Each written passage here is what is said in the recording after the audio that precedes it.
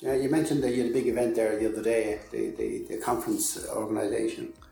Yeah, that's right, yeah. PCO last week, yeah.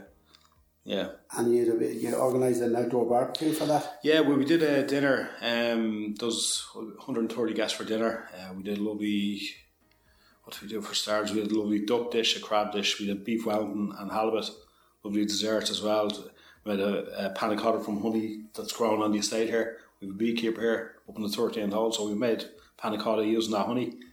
Then the next day, then we did a barbecue outside in the courtyard outside the main lobby, and then we have a boat up in the loading bay there. So we made a seafood display on the boat, and then we did a lovely mix your own salad station as well. So it was very nice, very good.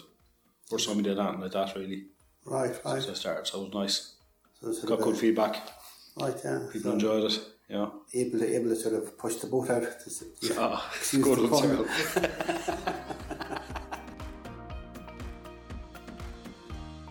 I hope you enjoyed that clip from Chef Table Podcast. You can find full episodes on our website at hotelandrestauranttimes.ie/podcast and on Spotify and YouTube at Hotel and Restaurant Times Podcast. Thank you for listening, and we hope you can tune in again. Bye for now.